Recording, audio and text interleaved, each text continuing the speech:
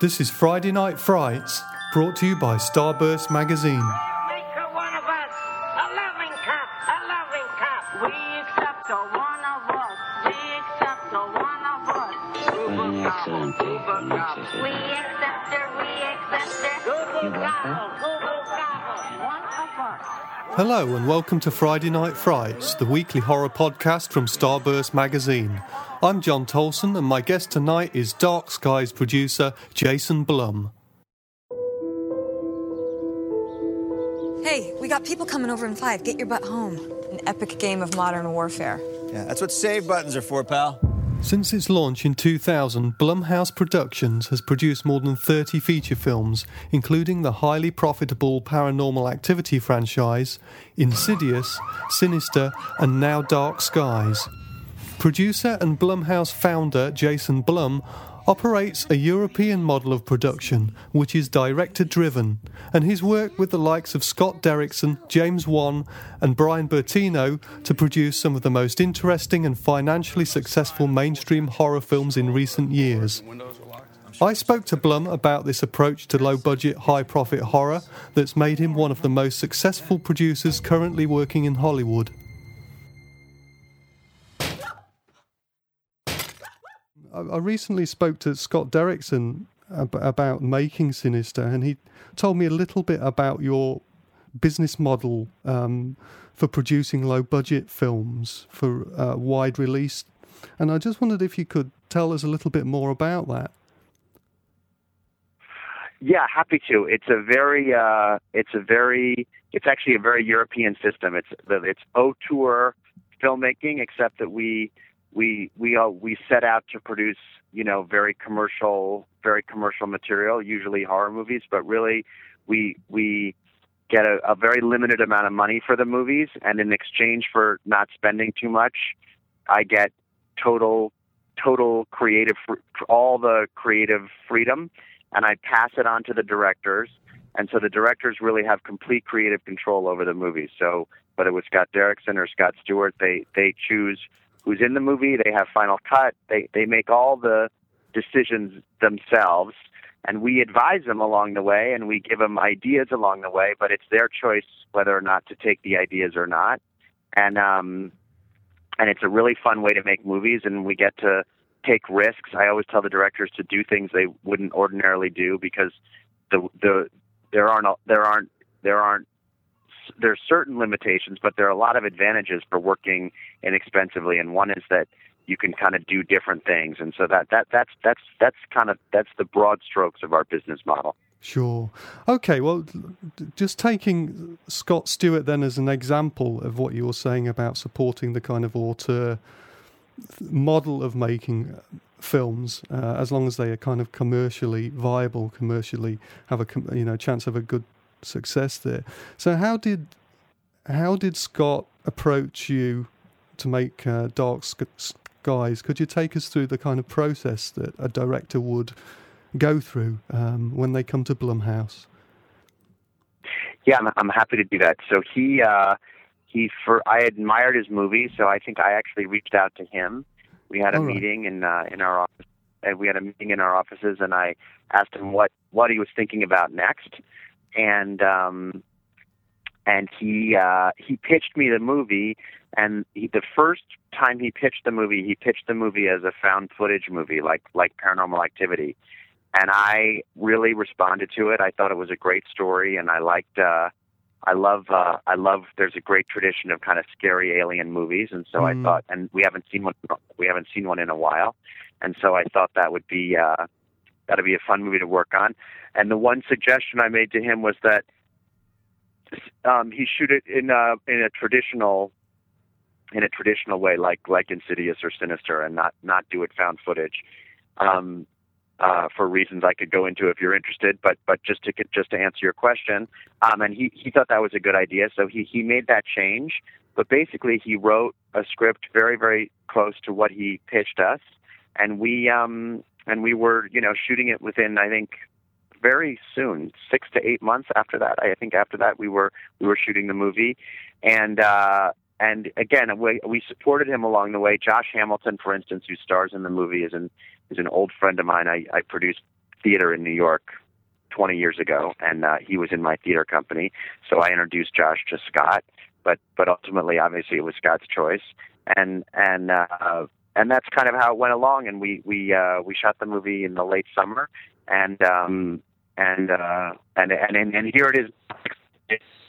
They go when there's just one person at the helm making the decisions.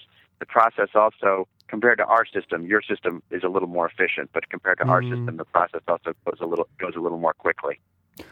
Well, thanks for that. Just going back to what you were saying about the found footage genre and you persuading Scott to film it in a more traditional manner. Would you care to comment on the found footage genre? Do you think that it may have run its course by now? I think there'll always be a place for found footage movies, but my feeling about it is that unless it's really, you really almost can't tell the story in any other way, it's better not to do it as a. I think found footage brings up more problems than it solves, and I think the audience generally, people prefer not to look at found footage movies. I think there's still room for them when there's no other way to tell a story. But if you can tell a story one way or the other, I always encourage filmmakers to do it more traditionally, if that makes sense. Yeah, absolutely. Well, looking at the films that you've produced in terms of the horror films, there do seem to be often all variations on the haunted house theme. I would imagine that there are certain budgetary and scheduling kind of advantages to shooting around one location, having a limited cast, or etc. But are there any other things that sort of have drawn you to this particular theme of the haunted house? A lot of the films also have kind of wider themes of sort of the anxieties of everyday life, and is it a subgenre that you feel personally interested in? Yeah, I wouldn't. Yes, I would say that what I love about the movies is that is the emotional stories. Every movie that we do, I hope to think there's a theme. In Sinister, the theme is choosing your profession over your family and over your wife and kids, which is a struggle that the main character goes through, and I think Dark Skies is about isolation in suburbia, and I'm very attracted to those, telling stories with those kind of about families with those underlying themes in them, and then the scares kind of work their way organically into those stories. Yeah. And the most, the place where you talk most intimately and most truthfully is your house. So I think not all the time, but a lot of the time we wind up mostly in people's houses, because I think that's where you get the most people are truest to themselves and truest to their own feelings, and that's where those conversations more often than not take place. Well, with Blumhouse, and certainly with the horror cycle, you're very much kind of developing a particular cycle of horror movies as a producer. And I was just thinking back in terms of film history, and I was wondering if you felt any kind of affinity with producers of the past who might have been associated with the horror genre, like Carl Laemmle at Universal in the 30s, or Val Lewton with RKO in the 1940s. Do you feel any kind of affinity with the producers of the kind of old Hollywood? Well, those are definitely. I should hope to even begin to touch either one of those guys' careers, but I do look at what they've done. I do really admire what they've done, and we have it's the world is a different place now, but definitely I have those people and a couple others in mind, and as I go forward here, I try and make the right choices to even if I can copy even if I can get a little bit of what they did, I would be very very proud of that. Well, just talking again a little bit about your role as a producer, although you kind of profess to be quite hands-off and that the company is very director-led, do you have any say in the casting or the final edit of the films? Yeah, we have a loud voice all through it, but I just don't force the directors to do it. So and I find that when it's a dialogue instead of mandates, more often than not, the directors listen.